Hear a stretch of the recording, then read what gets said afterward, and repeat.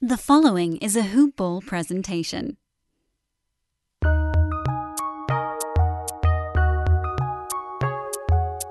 Welcome to the Fantasy NBA Today podcast.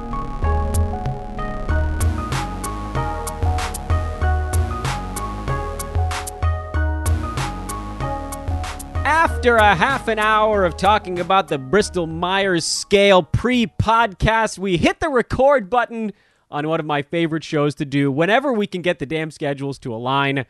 Welcome to Fantasy NBA Today, everybody. A happy Monday to you all. The start of another week. I've again lost track of how many off-season episodes we've done. My slash marks on the prison wall, I think we're at 91? 96? I don't know. But you're in it. You're in it to win it, and we're about 2 months now away from the start of the NBA season. I am Dan Besbris, and I am joined today by one of my oldest friends in the fantasy industry who has just become a regular old-fashioned friend, the great Josh Millman. Welcome back to the show, man. I have missed you so much. Hoop ballers! Yes! We needed that. Oh, I haven't had It's been that. far too long, man. Oh, that really does give me a jolt of energy. Talking to you gives me a jolt of energy. I miss you, man. I miss you too, buddy. It's been far too long. This has just been a mess. What a year. I haven't really been around. It's just, you know how it goes. I do. Are you hanging in there okay right now? We can keep this part short because I know the pandemic year has been kind of crummy, and I don't think people really want to hear us complain about it. I'm not looking to depress anyone either. But yes, I am all good. I needed the time desperately. So if anyone was clamoring for my fantasy analysis, don't worry, guys. I'm back. Yeah. It's all good. Just needed the time to recalibrate, which I did. And here we are, man. We're back. Well, when you're calibrated, I can say this because I've seen a lot of fantasy writers in the roughly 20 years I've been reading fantasy. There is no one on par with the words of the great Josh Millman. No one. And I am planning on starting today's show by once again reminding everybody you're listening to Fantasy NBA Today. You can follow me on Twitter at Dan Besbris. You can follow... Wait, I always forget. Do you have an underscore in your Twitter handle or no? No, it's at Josh Millman. Yeah, it's so easy. It's so easy. So follow Josh. Please follow Josh. He's deserved it for many years now, and I'm going to do my best. We're going to need to do this more often, by the way, now that you are back, by the way. Oh, yeah, you just say the word, and I'm here. It's mostly my stupid schedule. That's why I've had like one guest in the last 5 months on the show. My schedule is such a cluster mess. But I want to read a passage. This is Psalm 44:15 from Josh that will be appearing in... Actually, I think it might be available today, although I might be getting that wrong. The Hoop Ball Draft Guide, which is sort of... I think it's open now. It's on the site, so... Hoop Ballers, we are almost, I don't want to steal anything from Panda or Brewski, but just we are basically there for the release of this coming season's draft guide. It's wild. And what you are about to listen to is worth the price of admission alone. But I'm going to give it away here on the podcast. Still, yeah, I mean, you gotta get the draft guide this year. And please, today I found out I messed up the promo on Friday. I thought that the get last year's price promotion ended last night at 11:59. It's actually today at 11:59 p.m. Pacific time. Last year's pricing, and if you leave it on, your price will never go up. So it's $4.99 a month for the Fantasy Pass, which does include the draft guide. It also has all the in-season coverage and everything else that goes with it.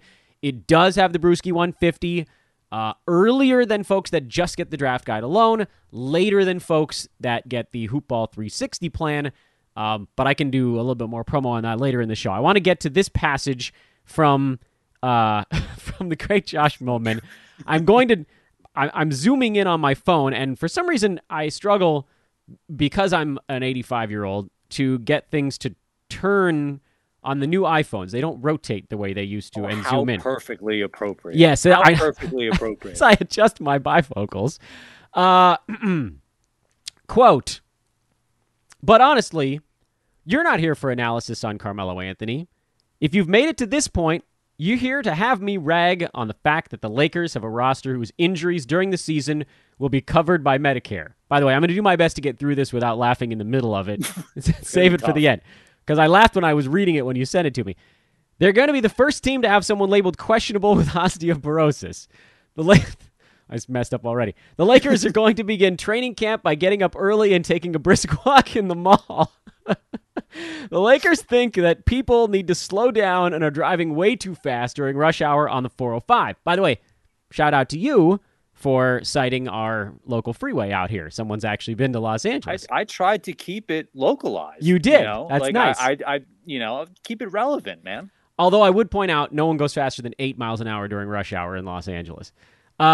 Lakers tickets are now going to come with newspaper coupons for Ralph's. You even went with the local iteration of Kroger. Listen, hoop ballers, this is why you need to get the draft. Because this is research the right amount of research that goes into this to understand the individual players, the markets they play in, is second to none. That's right. This is how we deliver. By the way, to those of you listening not in Los Angeles, that's Kroger everywhere else. Westbrook is going to complain that the darned rock and roll music is being played too loud during timeouts. Melo is going to want to know if his pregame meal comes with a bowl of soup for 50% off. The new Lakers warm-ups will be the cardigans that Marc Gasol crocheted for the team while he sits on the bench. The Lakers are going to... This was my favorite one in your list, by the way. The Lakers are going to be asleep at halftime with the TV on. LeBron will now only do the chalk toss when it's been placed in the right day of the week pill pack. Trevor Ariza is going to berate a locker room attendant after he misplaced his keys and will apologize with, "That's just how men talked back in my day." Losing streaks will now be referred to as the Lakers are falling and they can't get up. The floor at Staples Center will be put together with leftover Polygrip. And if the Lakers are going to make a serious run at the title, then their chief concern this season will unquestionably be controlling their diabetes. Shout out to Wilford Brimley. Wilford Brimley. This is why I've said almost every time I have you on the show that no one writes like Josh Millman writes. And I know that I'm like fluffing you up here at the front end of our podcast. I appreciate it. You make me blush, and you can see my cheeks reddening up on camera here. So, you are I need the ego boost, which is why I come on. I'll do it every goddamn time. You are the funniest fantasy writer that I have ever come across, and I am just so happy to have you back in the mix. We're going to talk about basketball from a non-hilarious perspective here in a moment, but are you aware that you are this unique breed of fantasy expert and someone who can actually put funny into words? That's not easy to do. I wouldn't call me a unique breed. I just want to have fun, man. I'm doing this because, look, I understand that the point of buying a draft guide and a subscription and being part of Hoop Ball is to help you win at fantasy basketball. But for me, fantasy basketball is meant to be fun.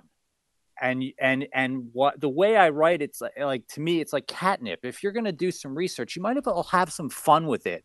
You know, you can get bogged down in the numbers and the minutia all the time, but at the very least, try to remember that fantasy sports is meant to be fun. You're supposed to rag on your competitors. You're supposed to make fun of your competition when you end up beating them. So I try to mix that in.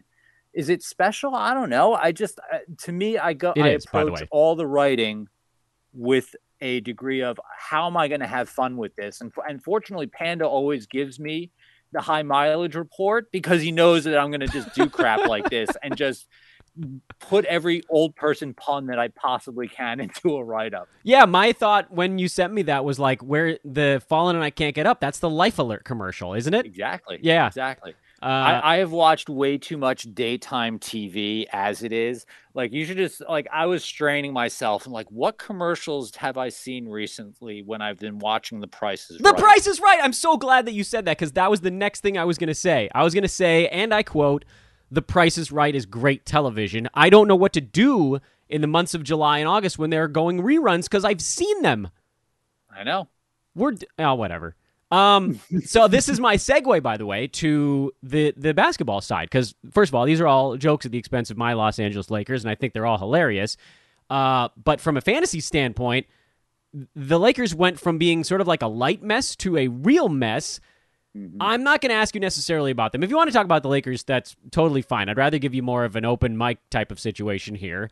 And it's what I did with Brew on the show about a week ago, which was basically to say, I want to talk about fantasy and I want to talk about reality Because in the reality side, it's going to play into season win total wagering, which we'll be talking about on this podcast here in the next month or so. And on the fantasy, of course, that's something we'll be talking about all season long. So you probably knew this type of question was coming. I didn't prep you, and that's just bad. That's okay. It's bad hosting on my part, but I know you know enough off the top of your head to nail it. What were some of your, I'll say favorites and least favorites is kind of an easy way to put it, from a reality standpoint? I think that's easier than the fantasy side. What were some of the things you saw over free agency or the trades right before or right after that you thought were good for individual teams? From a reality standpoint, who got better? From a reality standpoint, yeah. Well, I know we'll get to fantasy. You know what the funny thing is that, like, yeah, you said you didn't prep me, but I knew that we were going to talk about this, and I was actually straining myself. I may end up on IR now thinking about this question of, like, as to who kind of came out on top in terms of just the reality side of basketball. And I was struggling a bit, just because the way that I'm thinking about this is that, I mean, who are still the top-ish teams in their respective conferences? If you were to think about it going into the season. In the East, it's still Milwaukee. It's still the Nets. And you could probably argue that Philly is still there. And in the West, it's, probably Phoenix, probably Utah. You can make arguments for the Nuggets and obviously the Lakers. But even though the Lakers stunk at the end of last year, everyone just kind of assumed that they were always going to be favorites as long as they were healthy. Now adding Westbrook, they're definitely favorites.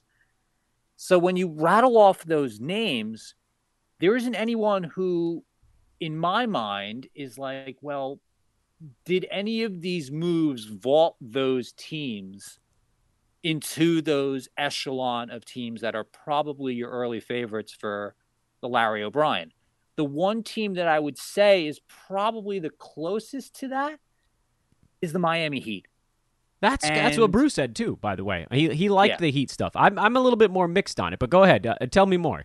No, I think that I was thinking about this when I was writing, is just I like the Lowry sign and trade because I think he'll kind of fit the mold of that team with Jimmy and Bam.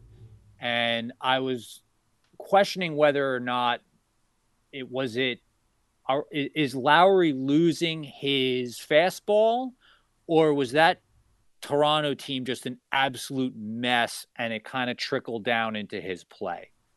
And my assumption is if he knew that he was going to be out, I'm going to say it's the latter.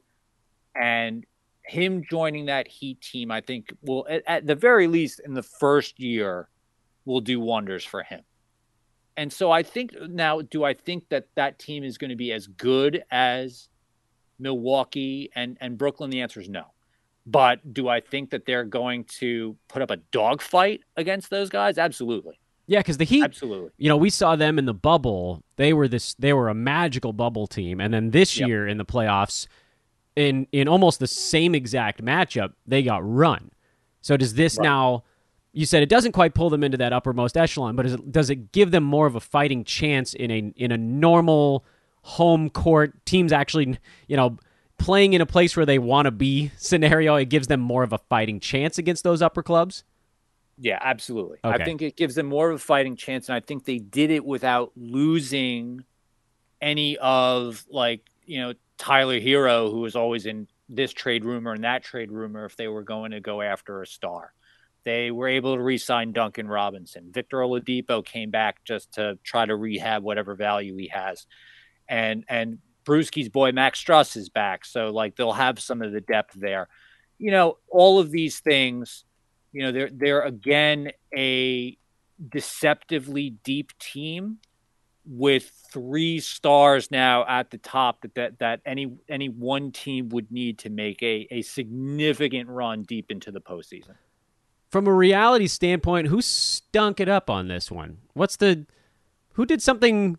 I mean, this is a hard question to ask because teams are not actively trying to get worse, right? Sort of, but who did some dumb stuff? I think that's probably a better way to ask it. Who was trying to do something right and really biffed it?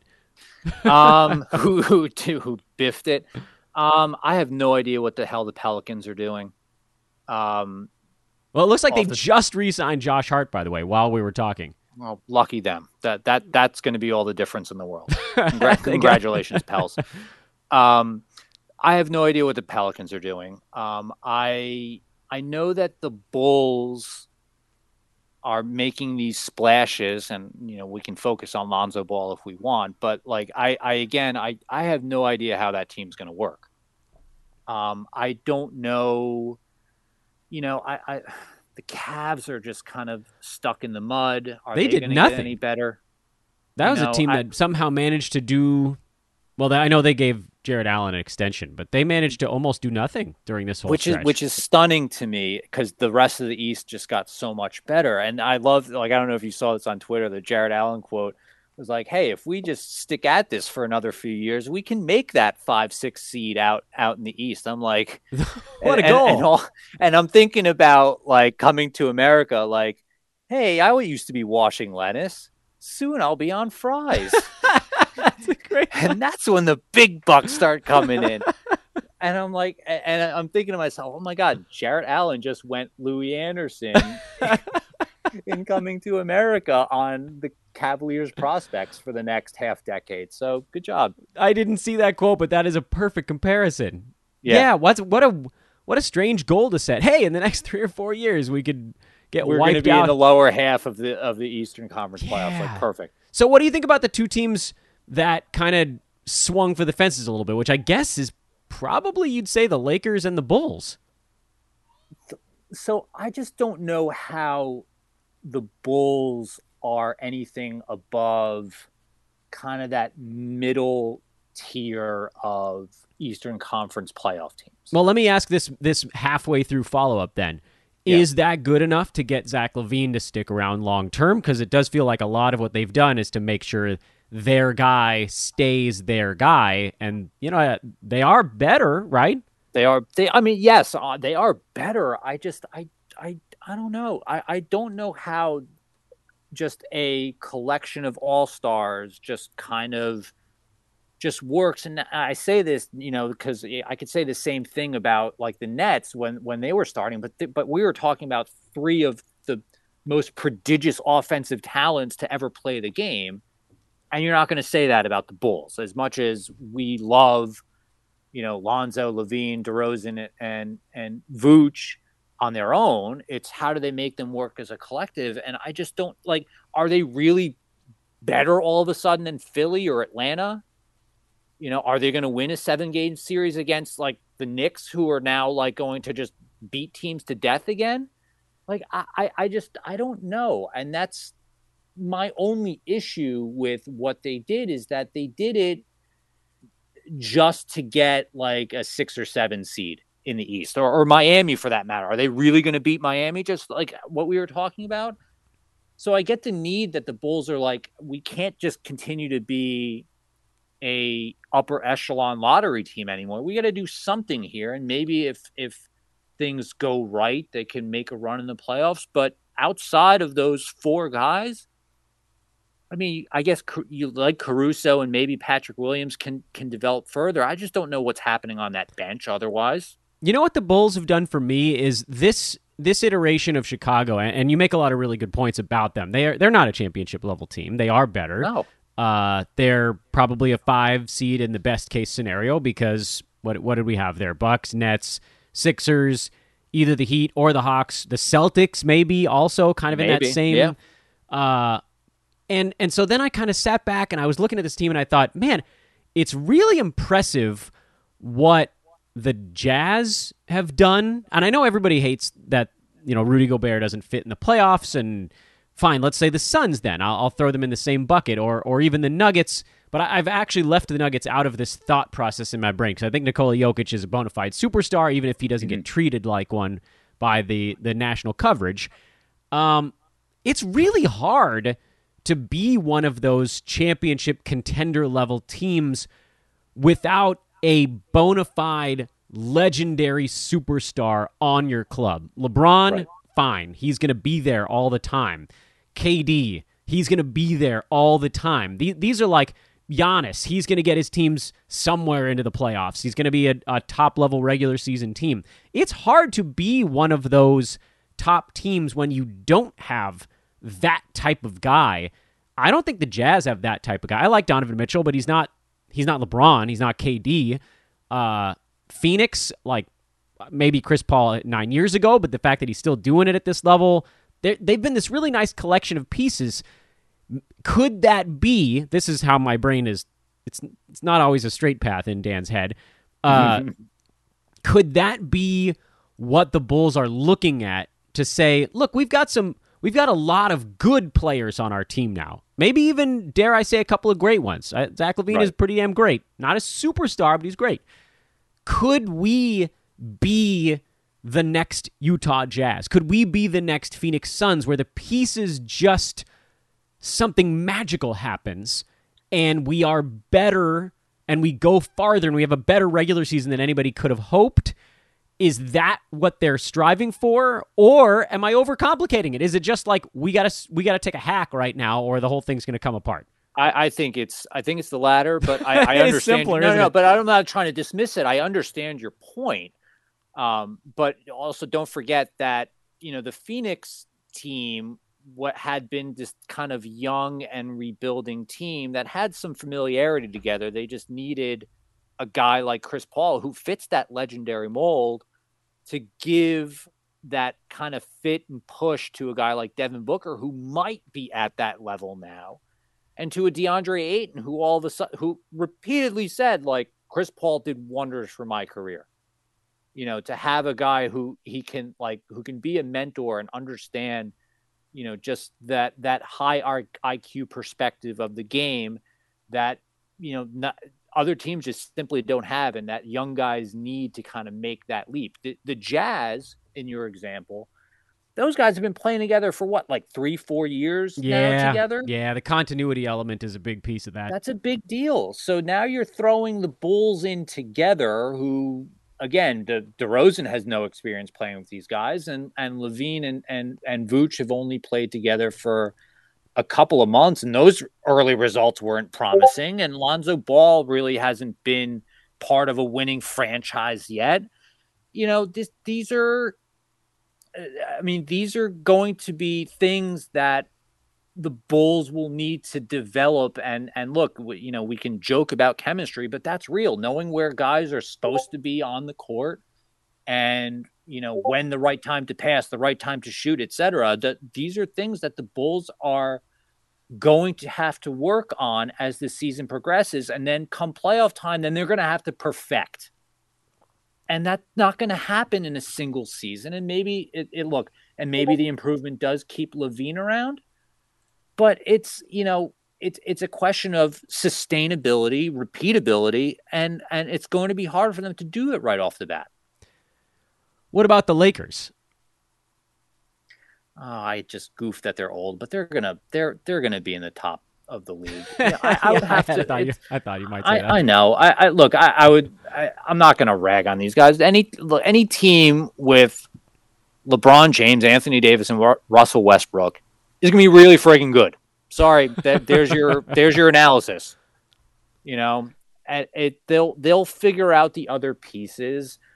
I'll be curious to see how much Russ and LeBron cede to each other, but because both are going to want to attack the lane and just overpower their opponents with the ball in their hands.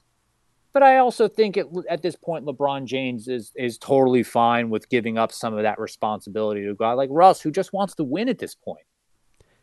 I actually really liked the non-Russ stuff. I don't fully understand the Russ thing. I know they sort of like had to go do something, and he is individually, he'll have a probably a more positive impact than any combination of Kyle Kuzma and other sort of middling NBA players. Like, I like Kentavious Caldwell-Pope. He's actually been a nice fit for the Lakers, and he probably was their third best player in the bubble when they won the championship.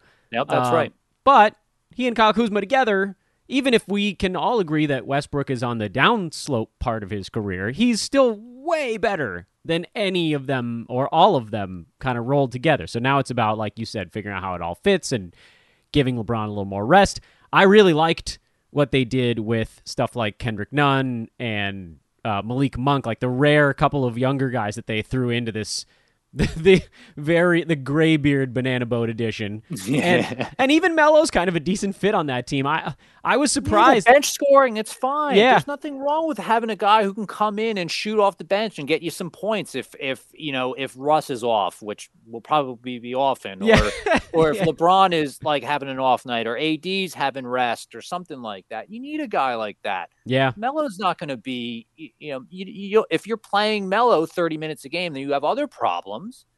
But if you want to have him play 20, 25 minutes, say, hey, Melo, look, AD's not suiting up tonight. Russ is off. We need you to get going here.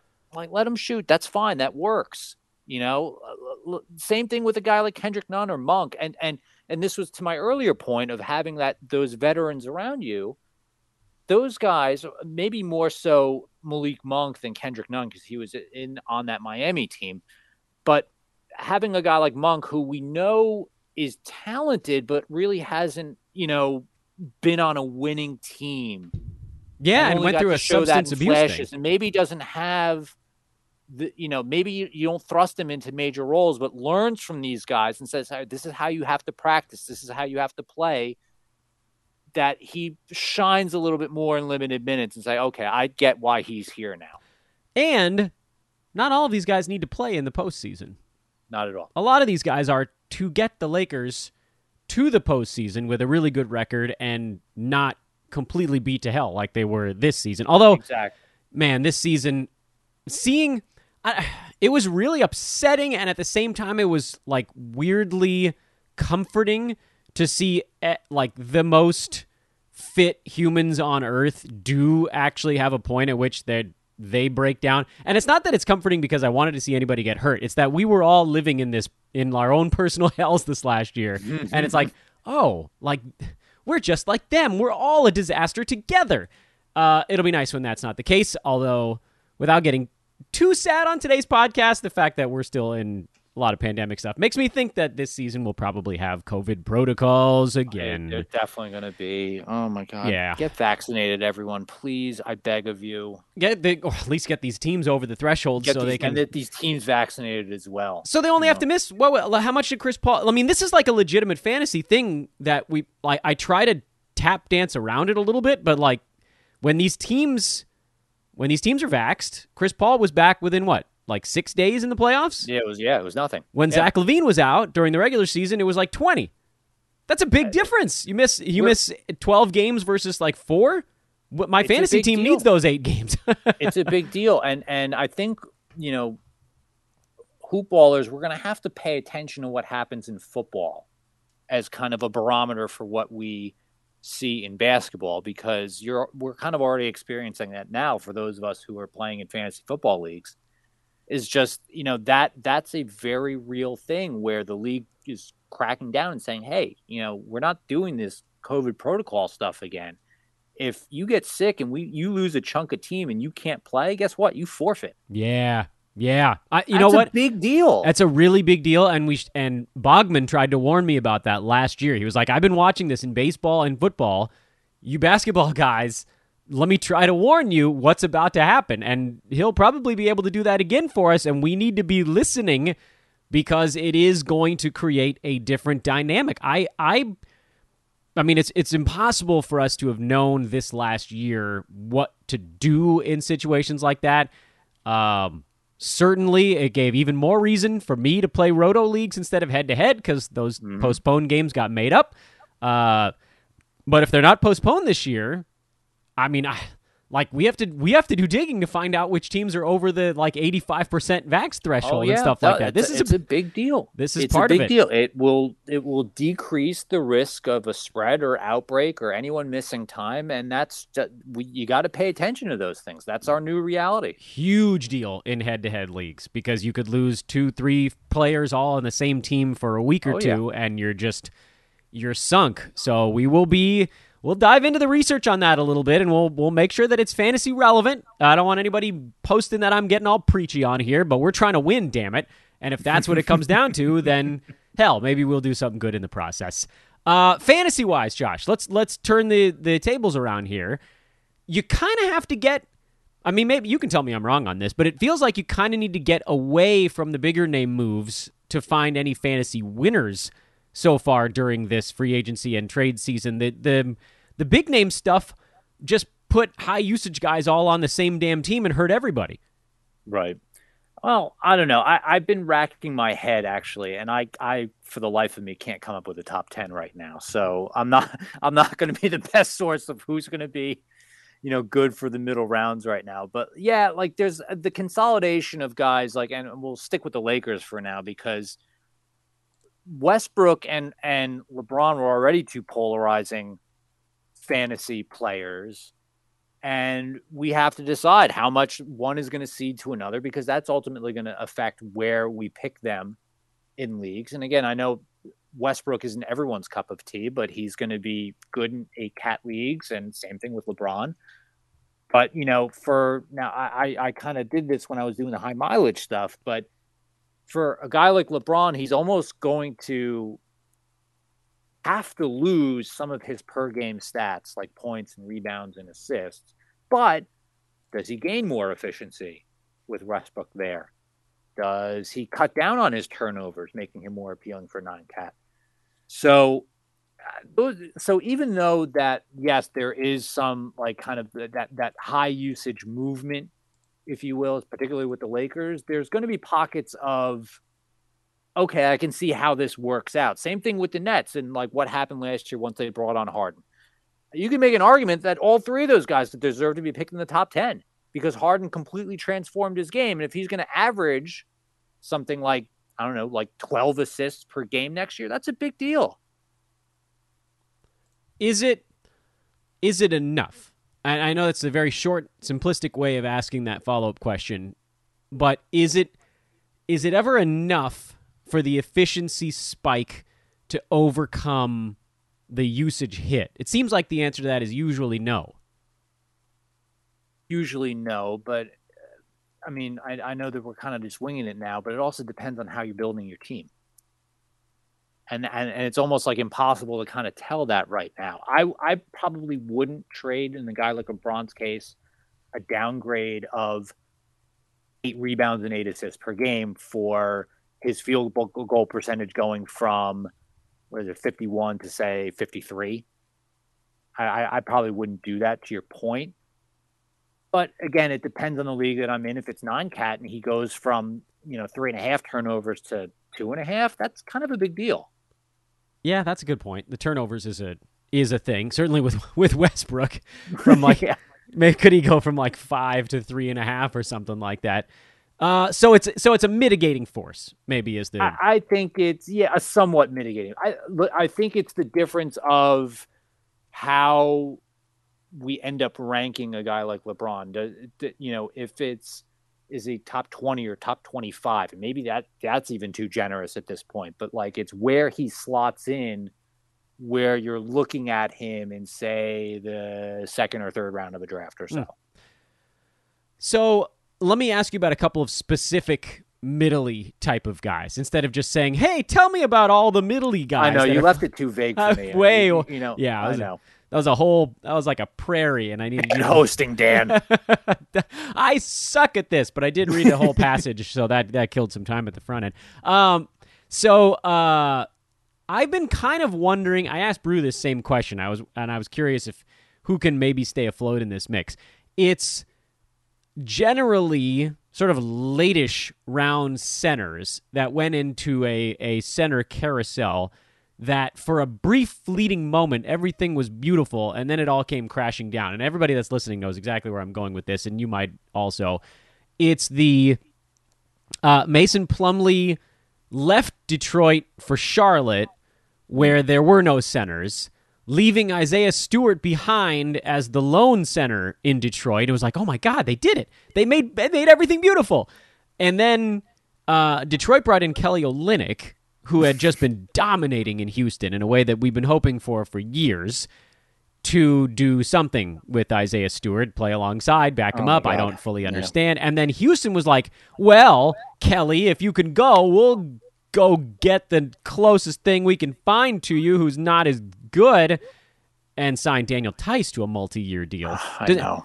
Does anyone, four centers in that mix there, Isaiah Stewart being the one who didn't change teams, and then the other three, Plumlee, Olynyk, and Tice. Do any of those four guys post fantasy value this coming season? And I will tell you before you answer that I think three of them do. I kind of think so. I do think that Stewart and Olynyk definitely do.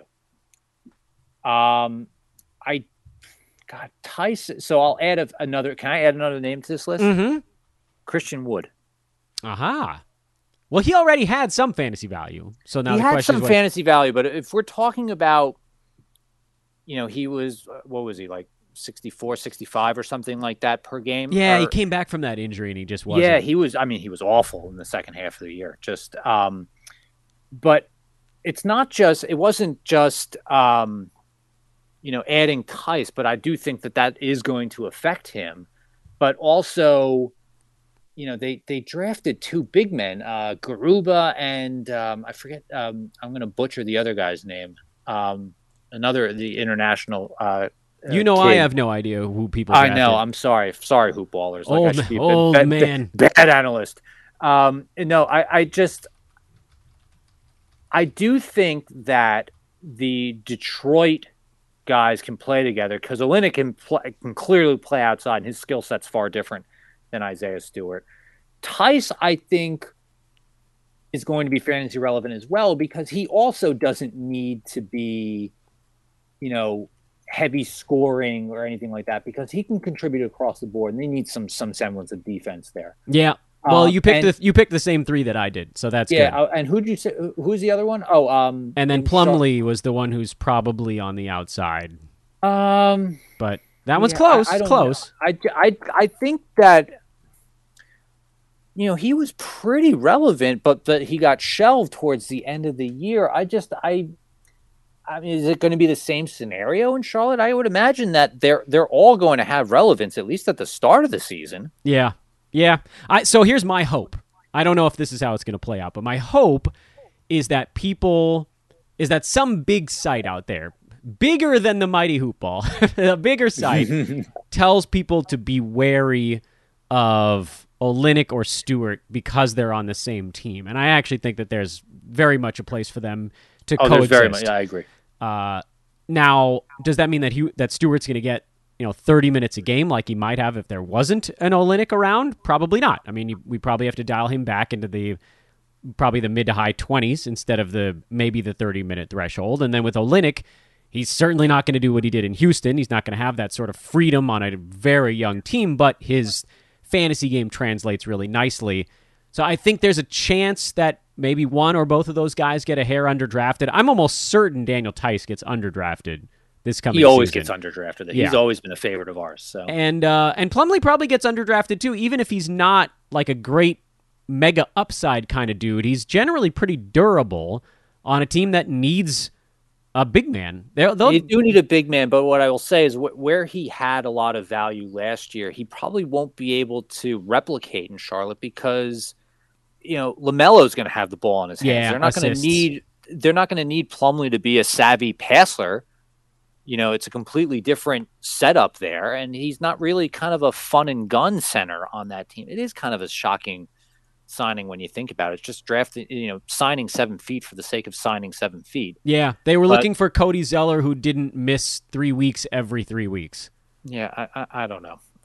But yeah, so that's going to diminish his value somewhat because he was averaging, like 5-6 assists a game or something like that in Detroit, and they're not going to need him for that. No, they won't. But I do think they'll get crushed on the glass if they don't play someone of his, because their other option at center really is small ball PJ Washington, who I like, but what is PJ, 6'9"?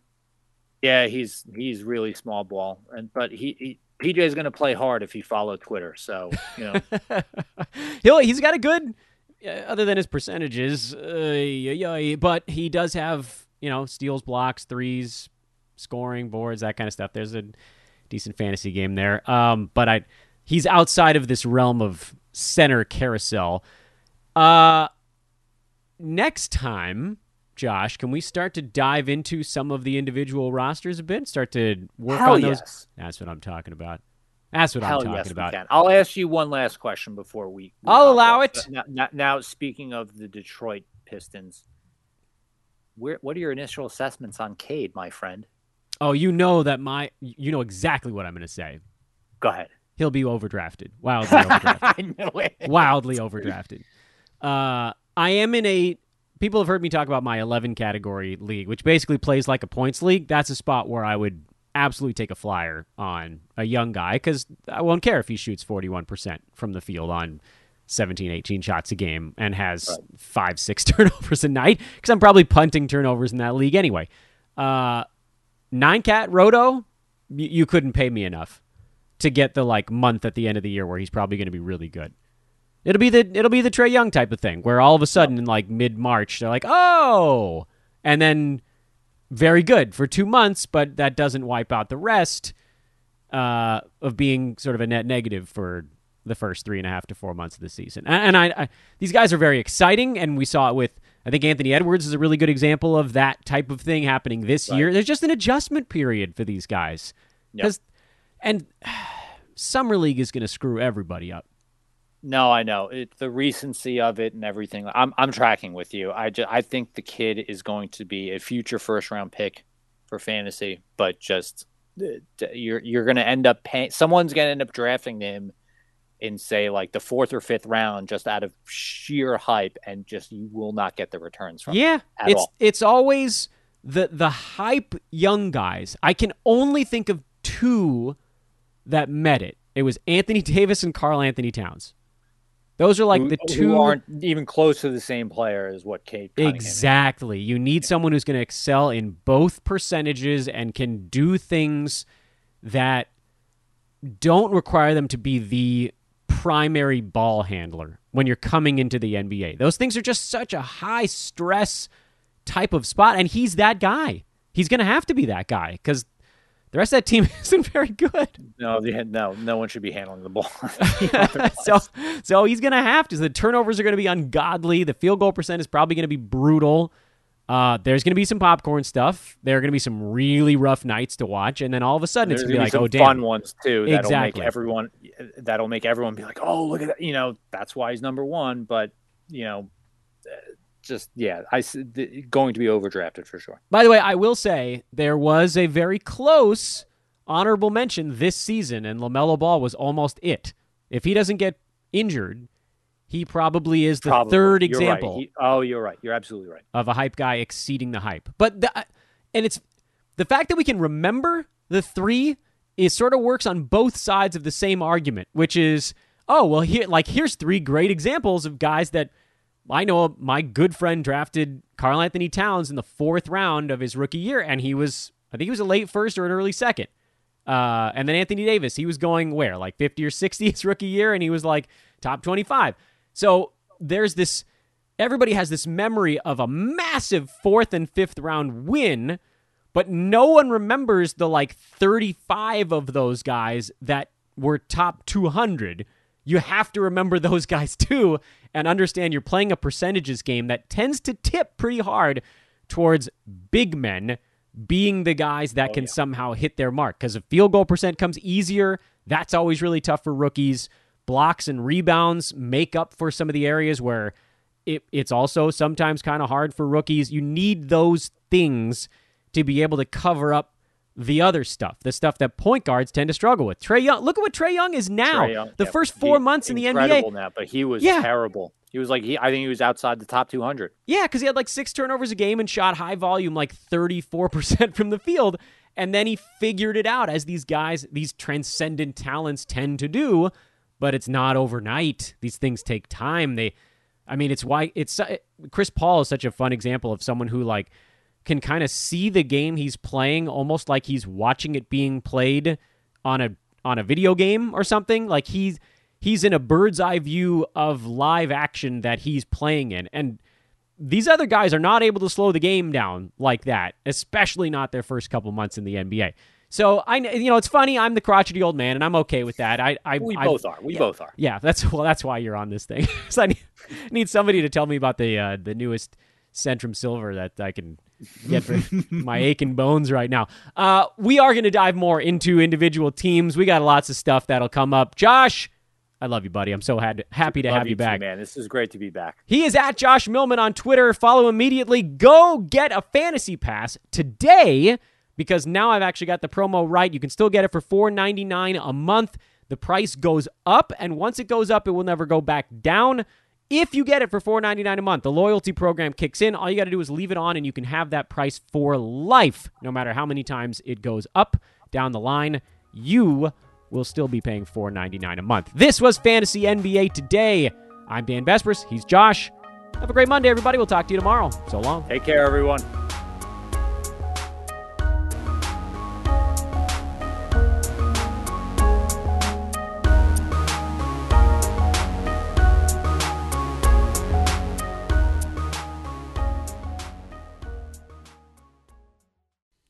This has been a Hoop Ball presentation.